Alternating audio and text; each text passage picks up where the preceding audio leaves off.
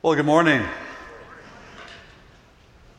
In the seventh day of the seventh month of the seventh year of the new millennium, you math wizards can figure out when that was, July 7th, 2007, in Lisbon, Portugal, there was over 100 million votes that came in to select the 7 new wonders of the world, to replace the ancient wonders of the world at the time. Do you know some of the new wonders that were selected? Have you seen them? Petra was one. The Taj Mahal. The Wall of China, the Great Wall. Machu Picchu was one. The Roman Colosseum was one of the great wonders that was selected. Chichen Itza was. And one of the ones that actually kind of caught me off guard, but I love it, is Christ the Redeemer statue that is over Rio de Janeiro. Those were the new selected wonders of the world. The Egyptians were absolutely furious. They were like, we can't even believe that we're even up for nomination because we're the pyramids. We have those. And so actually they all decided, listen, we're going to have a select category, and the pyramids will stay in as a special category of the great wonders of the world that still are standing today. All these amazing structures show what human beings can accomplish. All the amazing creativity to build these wonders of the world. And as amazing as these buildings are, there's even one that is more amazing, one that is more wondrous, and it's the temple of God. The temple of God, where God, our holy God, dwells. And now there is a temple not made by human hands. A temple made by our Lord God, a temple that is under construction. And so my prayer this morning is that we can connect as we go into 1 Kings 5, Solomon's building project of the temple. That we can connect that God is doing in us this incredible work, in us personally, in us together as a church, that we, the temple, are under construction. Through the saving work of Jesus Christ, through the sanctifying work of the Holy Spirit. This temple is truly a wonder of the world. And it's being built on the cornerstone of Jesus Christ. Let's pray that we see Jesus this morning in the building of the Temple of Solomon. Let's pray. Heavenly Father, I just thank you so much that we are under construction. I thank you that you're doing an amazing work. I thank you, Father, that from the beginning of time that you have longed to dwell with us, to be in relationship with us. And Father, I ask this morning as we study your scriptures in 1 Kings 5, I pray, Lord Jesus, that we see you, Jesus. See you in the Old Testament, see you in this specific passage of the temple. Because you became the temple. God dwelt in you. Father, we surrender this time to you. May our hearts be open to you. In your precious name. Amen. Well, we're getting into 1 Kings 5. And I just want to dive in. I'm going to read it this morning for you. 1 Kings 5. When Hiram, the king of Tyre, heard that Solomon had been anointed king to succeed his father David, he sent envoys to Solomon. Because Hiram had always been on friendly terms with David. And Solomon sent back this message to Hiram. You know that because of the wars waged against my father David, from all sides he could not build a temple for the name of the Lord his God, until the Lord put his enemies under his feet. But now, the Lord my God has given me rest on every side. There is no adversary or disaster. And so I intend, therefore, to build a temple for the name of the Lord my God. As the Lord told my father David when he said, "Your son whom I will put on the throne in your place will build a temple for my name.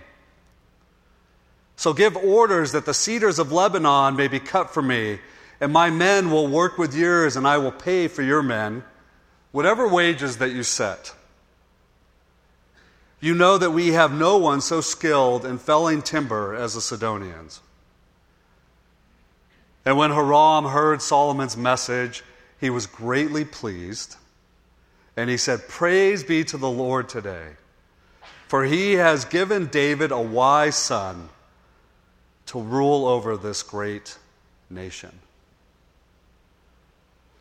As Jackson has been reminding us about Solomon's incredible wisdom, and at the end of chapter 4 last week, we just see his wisdom continues to flow out as he leads as king of Israel and flows out into the building of this temple unto the name of the Lord. Verse 34 of chapter 4, from all nations, this is amazing, people came from all around the known world to listen to Solomon's wisdom, sent by all the kings of the world who had heard of his wisdom.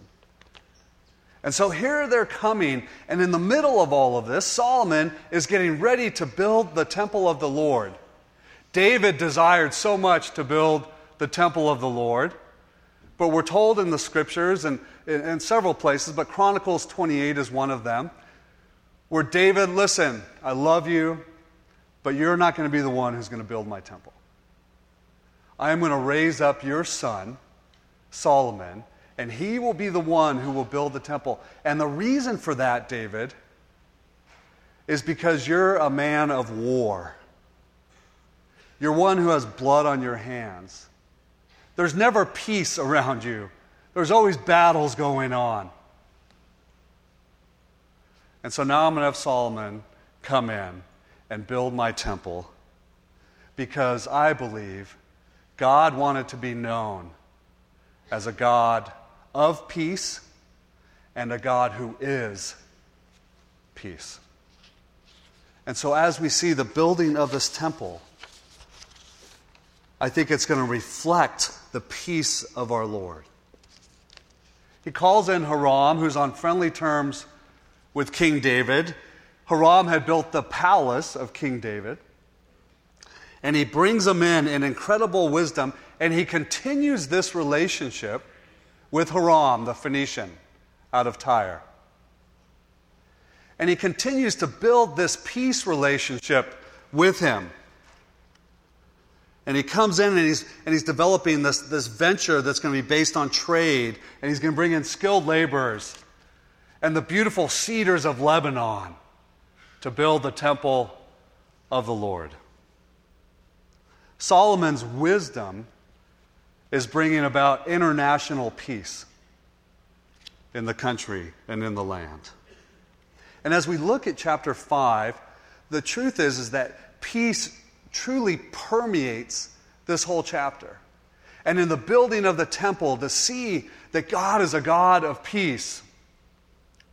Solomon, the root of his name, is rest, is peace. And he's going to build this temple in Jerusalem, Jeru, city of shalom, of peace. The one who is of peace is going to build in the city of peace this temple to reflect the peace of God. It permeates all throughout. And it reflects Jesus. You have to see Jesus in this chapter. Because Jesus is peace. Isaiah 9:6, always that we use at Christmas time. We're always celebrating Christmas. My lights just were taken down yesterday, as a matter of fact. For unto us a child is born, to us a son is given, and the government will be on his shoulders, and he will be called Wonderful Counselor, Mighty God, Everlasting Father, and what? Prince of Peace. That's who Jesus is. And that's how God wanted to be reflected in his temple in Jerusalem, the city of peace. Going back to verse 4. Now God, the Lord my God, has given me rest. I thought that word was shalom. And when I was doing my word studies, it actually is, now God has given me open area. Everything around me is open. There's no adversary. There's no battle. It's all open to me. And it's all open for God to do his work and to bring peace in the land. Now God has given me rest, open area. On every side, it's open area. And there is no adversary. Another interesting word study. There is no adversary. That word actually in the Hebrew is Satan. There is no Satan who's attacking me. God has controlled the enemy.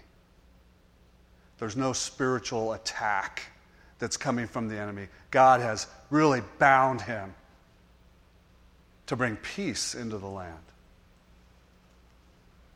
There is open area. There is no enemy. God has control of the enemy. It's been put under the Lord's feet. It's a reminder of Revelation. Brings us to the culmination of things when the Lord has control over the enemy and he's thrown into the lake of fire. You see, as Jackson brought out in the last several weeks, this whole idea of Solomon's kingdom is all that God is intending, all the beauty, all the resources, all the blessing. Even though we live now in a broken world and we're sinful. But here's a picture of heaven. Here's a picture of my kingdom. Here's a snapshot of ultimately what it's going to be. But for now, in this world, brokenness will continue.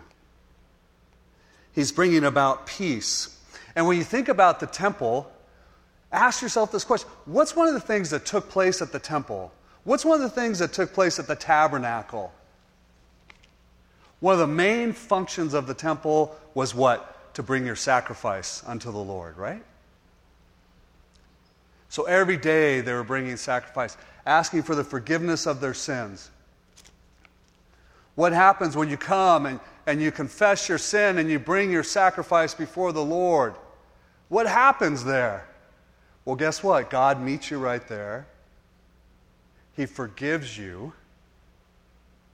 He restores you, and he makes you at peace. Isn't that what happens? And we are at peace with God. We are in right relationship with him. And when we are at rest. The temple was meant to reflect his peace. The sacrifice was made there. Do you see Jesus? Colossians 1:19. For God was pleased to have all of his fullness dwell in him, Jesus, and through him to reconcile to himself all things, whether things on earth or things in heaven. How did he do this? By making peace through his blood shed on the cross. The temple to reflect his peace. Let me just ask you a question. I had to deal with this as I was studying and preparing. What does it look like for you? Are you a person who comes into a room and offers peace? Are you a person who brings peace to a troubled situation? Or are you one that continues to stir it up? Are you one that continues to fight, to somehow get your way? Wrestle with that a little bit. Maybe there's someone today that you need to go make peace with. Why? Because that's who Jesus is. He's our Lord of peace. And he wants us to be reconciled. He wants us to be in right relationship. Are you a peacemaker or a troublemaker? Are you bringing wholeness to relationship or brokenness to that? For the kingdom of God's not a matter of eating or drinking, Romans 14, but of righteousness and peace and joy in the Holy Spirit. Because anyone who serves Christ in this way, listen to this, is pleasing to God. And he also receives human approval. So let us therefore, are you ready? Let us make every effort to do what leads to peace and a mutual edification. Peace reflects the character of God. When you bring peace into the situation, it pleases our Lord.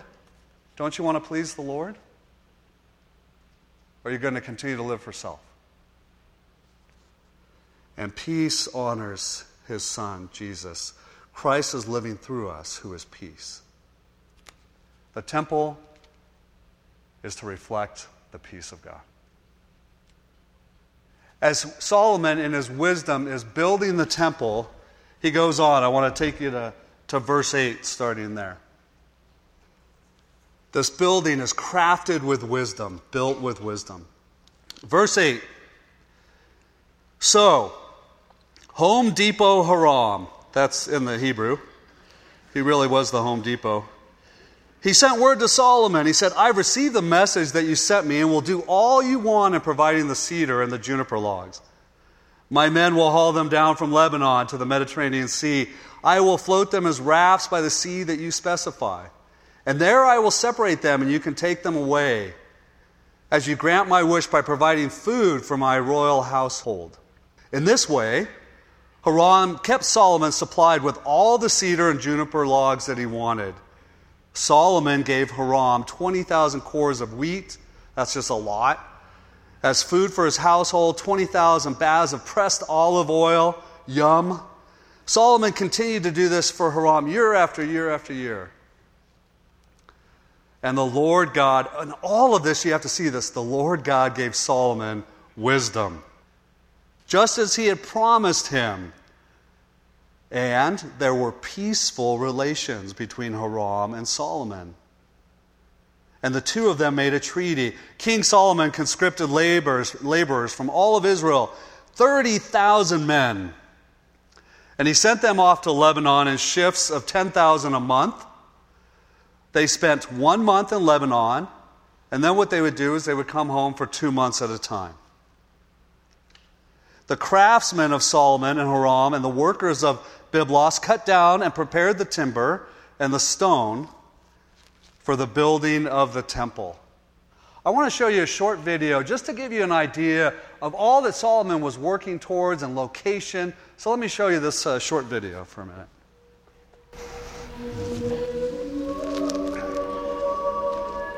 Solomon's temple stood in Jerusalem for almost 400 years. It was the crown jewel of Jerusalem and the center of worship to the Lord.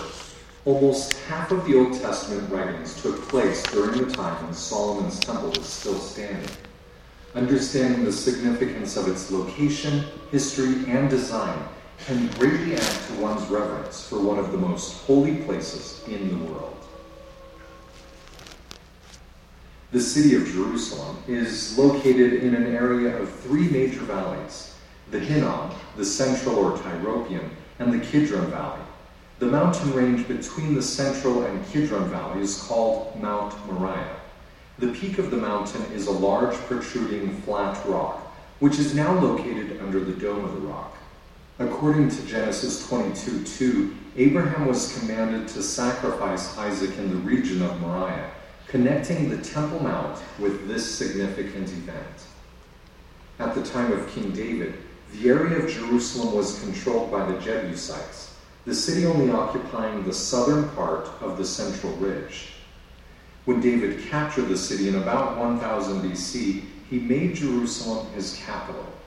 David then moved the Ark of the Covenant to Jerusalem and began preparations for building a permanent structure to replace the portable tabernacle of Moses that had been used for over 400 years.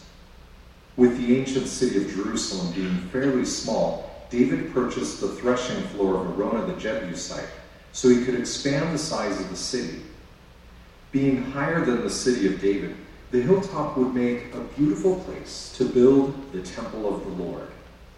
Under the reign of David's son, King Solomon, the temple construction began. After 7 years of construction in about 960 BC, Solomon finished building the temple, most likely built over this same protruding rock of Mount Moriah. Solomon also built himself a new palace just south of the temple and expanded the walls of the city up towards the peak of Mount Moriah. The Temple of Solomon was modeled after the tabernacle of Moses. I hope that just gives you an idea of what was going on and where it was being built on Mount Moriah. All the people that came together between the Phoenicians and between the Israelites. And one of the things as you study this chapter and you look at all that was being done to build the temple of the Lord, you can't help but be kind of stuck and kind of wrestle with, well, wait a second, that was a lot of forced labor. And what do you do with that? Like, is that good? Is that bad? What was that like? And just to give you a little nutshell, I think it was viewed a little bit differently in this context as they're preparing to build the temple. They were under monarchy, a king's rule. The labor was shared. And what there is, and all throughout history you've seen this, what's called corvée labor. Corvée labor is where you bring people in from whatever land you're in, and you bring them in for a certain period of time, and it would be similar to this, where they'd come and work for a certain period of time, then they go home. But corvée labor was to set up these incredible projects, these public projects, all around the world. And it went on for history, years and years and years throughout history. And so I think this is sort of like corvée labor, where he's bringing them in. And I feel like, at least in the text, we see a little bit later where there's some issue with, hey, this isn't fair, this isn't right, how we're doing it. But in this text, I think it's viewed as, you know what, we're responding to the call of the king to come and serve. I think the treatment of the people would go and they would work hard for a month, and they were able to come home and be with their families and make a living, and then they go. This context, again, is everything that Solomon is doing as he's building the temple is done in the wisdom of God. So I feel like he's trying to, at least at this moment, trying to treat the people with dignity and respect, but he needs them to help build this temple unto the Lord. And so the temple is being built. You know what? It may not have been ideal. It may have been difficult. It may have been oppressive sometimes. It might have felt that way. But I think in God's wisdom, he was leading the people. And there did come a recognition. We are building a temple unto our God. This is our God. And we're part of this building project unto him. And so they served, and over a 7-year period, the temple was built. You know, sometimes for us, what's that like? You know what? Our work situation may not be the best. It may not be easy. We may feel it's unfair. It's difficult a lot of times. And in all work situations, what does the Lord call us to? Whatever you do, Colossians 3, work with all of your heart as working for the Lord. You do not work for human masters, since you know that you will receive an inheritance from the Lord as a reward. It is the Lord Christ that you are serving. And when you start to recognize that, then you go to work and you go, you know what? How can I be used of the Lord in kind of a lousy situation to bring God's wisdom to a situation? Maybe at work you're the one who's going to bring peace to a situation to reflect who our God is. Solomon ends up in this work relationship with Hiram, who's a pagan, who's an unbeliever. And that's another thing you kind of wrestle with. You're like, why would he choose this pagan guy to build the temple to Yahweh, to God, to I Am, to the Holy One. But Hiram doesn't really want anything to do with them. Hiram uses words of blessing, and we don't ultimately know Hiram's heart. But a lot of times in the words where he's saying praise to the Lord, that's all just kind of lip service. I want to butter you up. Thanks for getting me all this food, and this is a good deal. And so he serves in that capacity. But he comes into this relationship. And so one of the things, again, we have to wrestle with is, well, what does it look like to invite in or to work alongside with unbelievers? To have a contractor come and build on our home who doesn't know God. The covenant with Abraham. And you are to be a blessing to all nations. To all nations. And you are blessing, in this case, you're blessing Hiram with all of this food. He needed it. And you needed the cedars. I think we're called to work with unbelievers side by side. Because aren't we salt and light in this world? How else are they going to know about the love of Jesus? Don't hold unbelievers at bay. Don't just enter in always with believers. Come alongside, invite them in, work with them, so that you may be having the opportunity. Bring wisdom into your work. Can you imagine 7 years side by side with the Phoenicians, working and putting together the temple? I can only imagine they're going, hey, well, tell us about this temple that you're building. What's it all about? Tell us about your God. 7 years, day after day, working to build a temple unto the Lord. What a beautiful opportunity, right?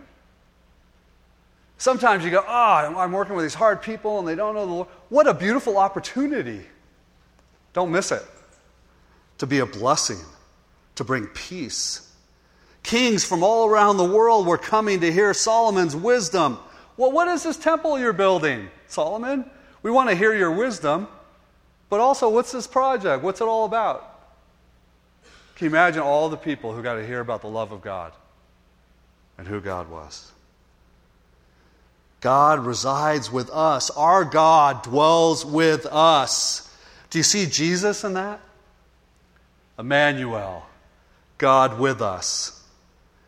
The Phoenicians are coming to build. And as the Phoenicians are building with them, and as they're working in Lebanon together and getting the cedars cut, as all of this work is taking place, God is being glorified and known. What a beautiful privilege and opportunity. He's literally feeding them. And Jesus says, I'm the bread of life. And he's inviting all of them to the table. And so it's just a question, I think a challenge for all of us. Do we put unbelievers to the side, or do we invite them to the table? What does that look like? In wisdom, the temple continues to be built. What is the reason for the building of the temple? Why bother? Why take all this time? Even the Lord, way back when, was just like, I don't need a temple. I don't need a place to dwell. Solomon acknowledges that in Chronicles 1 and 2. Listen, it's too big of a... We can't contain our Lord. But he allows him to build a temple for his name's sake, where he will be present. Why build the temple? Verse 4 reminds us again, I am therefore going to build a temple for the name of the Lord my God. And he said to Solomon in Chronicles 28, listen, you're going to be the one who's going to build it up. And David says this to his community, and this is Chronicles 28. There's a couple chapters I want you to step into to get a bigger picture. 2 Chronicles 1 and 2, and actually up through 5, it talks about all the building of the temple, all the meetings that took place. Chronicles 23, Chronicles 28, to give you a whole picture of what's taking place here. Here's what Chronicles 28:8 says, David speaking. I charge you in the light of all Israel, the assembly of the Lord, in the hearing of God, be careful to follow all the commands of the Lord your God, that you may possess this good land and pass it on as what? An inheritance to your descendants forever. And then David sits with his son Solomon and he says this, Chronicles 28, verse 9. And you, my son Solomon, acknowledge the God of your father. Serve him with a wholehearted devotion, with a willing mind, for the Lord searches every heart and understands every desire and every thought. And if you seek him, you will be found by him. But if you forsake him, he will reject you. Consider now, for the Lord has chosen you, Solomon, to build a house as a sanctuary. Be strong and do the work. Why build the temple? It's to glorify the name of the Lord. Solomon steps into it. It's a passing on of godly heritage, so that all the people can come and bring their offerings before the Lord and worship the Lord. Let us continue to obey the Lord. And so he's bringing on this godly heritage. I think Solomon is responding to his calling of the Lord. I want to bring for my Lord this temple. God has called me to this. I want to serve him. I want to obey him. I want to lead our people closer to the Lord our God, who is present with us. It really has the idea of this enduring legacy that's going on for the name of his Lord. And it really has this picture of seeking first the kingdom of God. How are we doing that? Are you inviting the Lord into your plans? In all that you're doing, are you asking yourself, how will this glorify the Lord? How will this represent, how will this reflect the Lord my God? How will this reflect Jesus? Because his name needs to be known. I am building this for the name of the Lord. It's for his fame, that he would be known throughout all of the world. You got to understand something. There were temples being built all over the place, and actually much bigger than Solomon's temple. Solomon's temple is only half the size of Herod's temple that will come later. So it wasn't like this massive structure. It was nice, it was beautiful. But there were temples being built by kings all around the world to house their little gods. I'm building this for the name of my God. And when you say that, that means my God is the God of gods. My God is the great I am. And as people were coming from all around the world to seek the wisdom of Solomon, which truly was the wisdom of God, he's able to reflect and share. Let me tell you about my God who dwells among men. Let me tell you that he is the God above all gods. Let me tell you about his love. He is the object of our adoration. Let me tell you about him. Let me tell you about how he longs to love you and to be in relationship with you. It's not like your other gods. You live in fear of your gods. We live in relationship with a God who is present. Do you share with others about the Lord your God? Do you glorify his name? Do you let people know who he is? Solomon proclaims and builds a temple so that his God may be known. All of this chapter in the building of the temple leads us to see Jesus. Solomon points to us, how can we glorify the name of our Lord? But he does more than that. He shows us Jesus, who is the true temple. And then we become the temple of the living God. Here's what it says in Luke 11 about the true temple, about Jesus. Jesus is talking and he says, the queen of the south will rise at judgment with the people of this generation and will condemn them, for she came from the ends of the earth to listen to Solomon's wisdom. But now something greater than Solomon is here. Jesus is saying that about himself. There is a greater Solomon. There is a greater kingdom. There is a greater Lord, and it's me. And in me you shall have life. Jesus loved the temple. He loved going to the Father's house. He would teach daily in the temple. And then in John 2, we get this incredible image as Jesus is talking about himself. At Passover, Jesus was teaching in the temple, destroy this temple, and in 3 days it will rise up. But Jesus was speaking about the temple of his body. The temple is the dwelling place of God. Jesus' temple was flesh and blood. It was a body that was prepared for him, like Hebrews 10 says.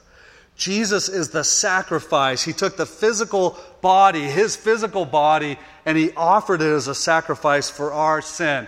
Jesus gave himself for our salvation, the temple of God, so that we could have life. And he did it to honor, to glorify the name of God. By saving his people, by saving you and me, he's glorified the Father. And then when Jesus went to the Father, and he went into his presence, there was now a new place that's under construction that would become the temple. And that's you and me. And that's us together as the church. We are the temple of the living God. Would you soak that in for 1 second? We are the temple of the living God. To reflect his glory. He says very clearly that you have become the temple of the living God. I will live among my people. I will be their God. They will be my people. What lousy building material, Lord. Really? Yes, really. You clay pots, I'm going to shine through so that the glory of God is revealed. Don't you know who you are? Chosen, temple of the Lord. The real temple is the people of God, not a building. Living stones. Living stones. Let me finish with 1 Peter 2. As you come to him, the living stone, Jesus, rejected by humans but chosen by God, and precious to him, you got to know that. You also, like living stones, are being built. We're under construction, and we're being built into a spiritual house to be a holy priesthood, offering spiritual sacrifices acceptable to God through the Lord Jesus Christ. See, I lay a stone in Zion, a chosen, precious cornerstone, Jesus. And the one who trusts in him will never be put to shame. Now to you who believe that this stone is precious, but you are, listen to who you are. You are a chosen people. You are a royal priesthood. You are a holy, that means set apart nation. You are God's special possession. That's used of marriage language. That's who you are. That you, here's what we get to do. You may declare the praises of him who called you out of darkness and into this wonderful light. That's what God has done. And so may we, the temple, declare his praises with all of our life, that he alone is glorified, that his name is made known, because Jesus is King of Kings and Lord of Lords. Let's pray. Father, we just thank you so much that you would actually use us, this broken construction material, to be your temple. Father, may each and every one in this room this morning know that they are chosen and beloved and valuable, and that you dwell in them, in us together as a church. Father, help us to reflect your glory. Help us to make your name known. We love you, Lord Jesus, the cornerstone. Amen.